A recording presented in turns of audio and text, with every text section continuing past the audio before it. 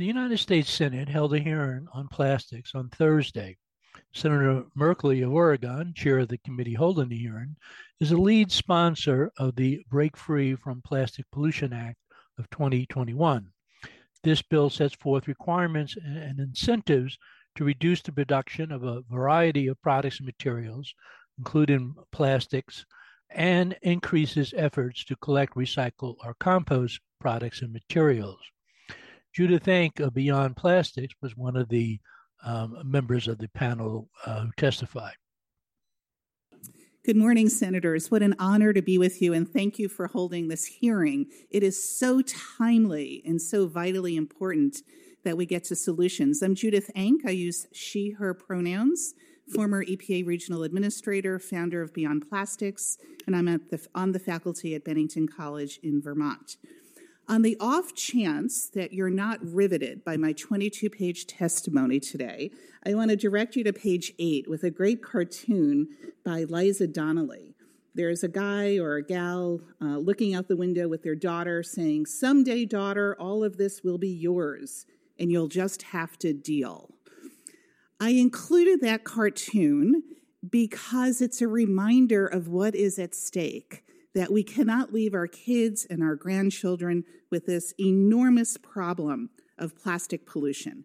There are solutions. I can go on forever with solutions we can grab off the shelf today. There are also false solutions being promoted by the plastics industry, which I hope we can get into, which is chemical recycling or advanced recycling. You all know, you open a package that you order on Amazon, for instance, it arrives really overpackaged, so much stuff you don't need. And in fact, today, the prestigious national group Oceana put out a report on how much plastic packaging is produced by Amazon. Amazon, we need you to do much, much better. Oceana also commissioned a poll. 82% of voters want you to adopt laws to reduce plastics. The poll results were bipartisan: Republicans, Democrats, Independents. When I served at the EPA, I met many people who were climate change deniers. I have never met a plastic pollution denier because the evidence is everywhere. You walk down the street, you see plastic bags in the trees. And I also want to go on the record by saying there are some uses of plastic, but we don't see medical waste hanging from trees. And medical waste, by the way, is a small percentage of plastic production. Cars are more efficient if they have some plastic, making them lighter. I don't see car bumpers in my local park. I see a lot of single-use plastics. This is a climate change issue. My organization did a report called The New Coal: Plastics and Climate Change. We looked at production, use, and disposal of plastics and learned that in the next decade, greenhouse gas emissions from plastics will exceed that of coal. I support recycling. I started my town's recycling program over 30 years ago. Everyone should keep recycling metal, glass, cardboard, aluminum. However, plastic recycling has been an abysmal failure. It clocks in at under 10%. And I quickly want to explain why. If you take a newspaper and you put it in the recycling bin, it can get recycled into a new newspaper. There are many, many different plastic resins. As Dr. Myers said, thousands of different plastic chemical additives in plastics and many different colors. If in your own home, your washing machine probably has on top of it a bright orange detergent, hard plastic. In your refrigerator, you have a clear squeezable plastic. Those two cannot be recycled together. And when the plastics industry says they can use chemical recycling and create new plastics, that's not true. What they're mostly producing is fossil fuel.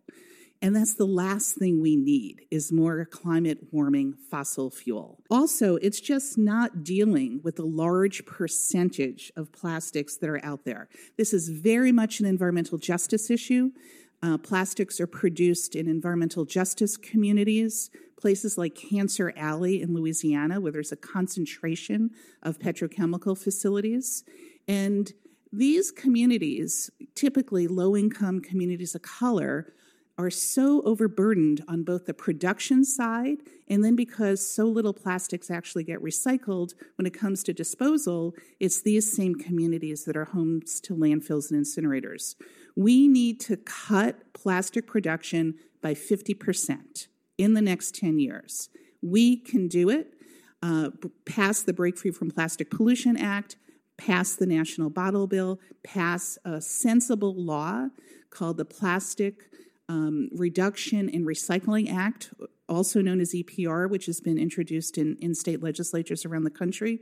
We don't need a magical breakthrough. We need reduction, refill, and reuse. And if you absolutely cannot reduce or refill and reuse, then rely on paper, metal, glass. Get the toxics out, particularly out of the paper, and make sure that that material is made from recycled content and are easily recyclable.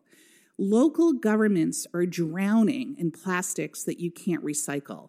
If you are a fiscal conservative, you should embrace plastics reduction.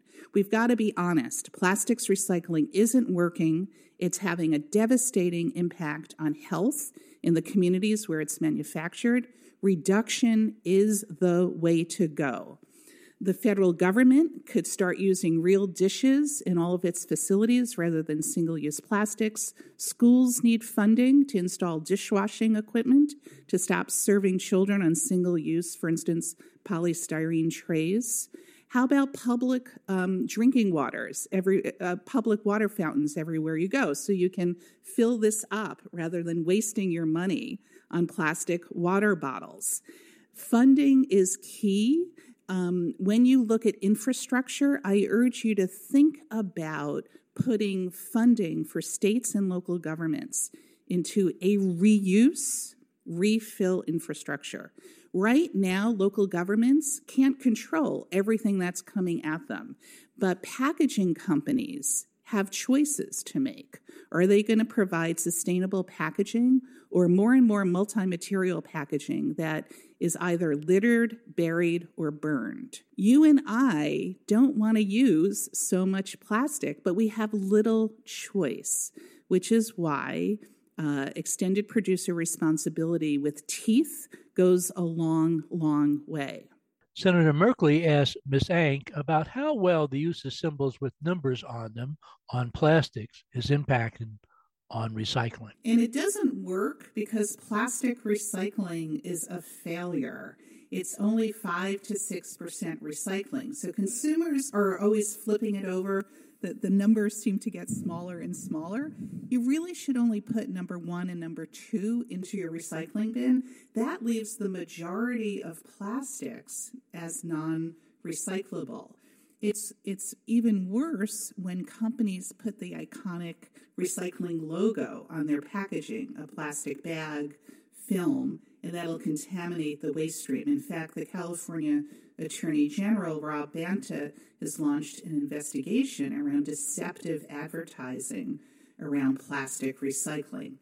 So people want to recycle. Americans, really want to get it going. But other than bottle bills, where you have the deposit, the material is kept separate, you get a high recycling rate.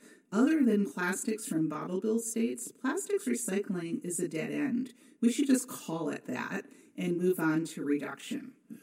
Ms. Ank, I went to a hardware store recently, and I needed to buy a hammer. And I was fascinated to see that a hammer, which is designed for beating up on things, was wrapped at the hardware store in a plastic bag. Are we not using plastic in all kinds of settings where it's absolutely unnecessary? Yes, and it's because the company that packaged it has no skin in the game in terms of what happens to it after you buy the product. They will use different materials. They're not thinking in a circular way. So that's why we need strong Some call it extended producer responsibility. I call it packaging reduction and reuse requirements. Just like we have fuel efficiency standards for cars and appliances, we need environmental standards for packaging so things are not so overpackaged. This has been Mark Dunley for the Hudson Mohawk Magazine.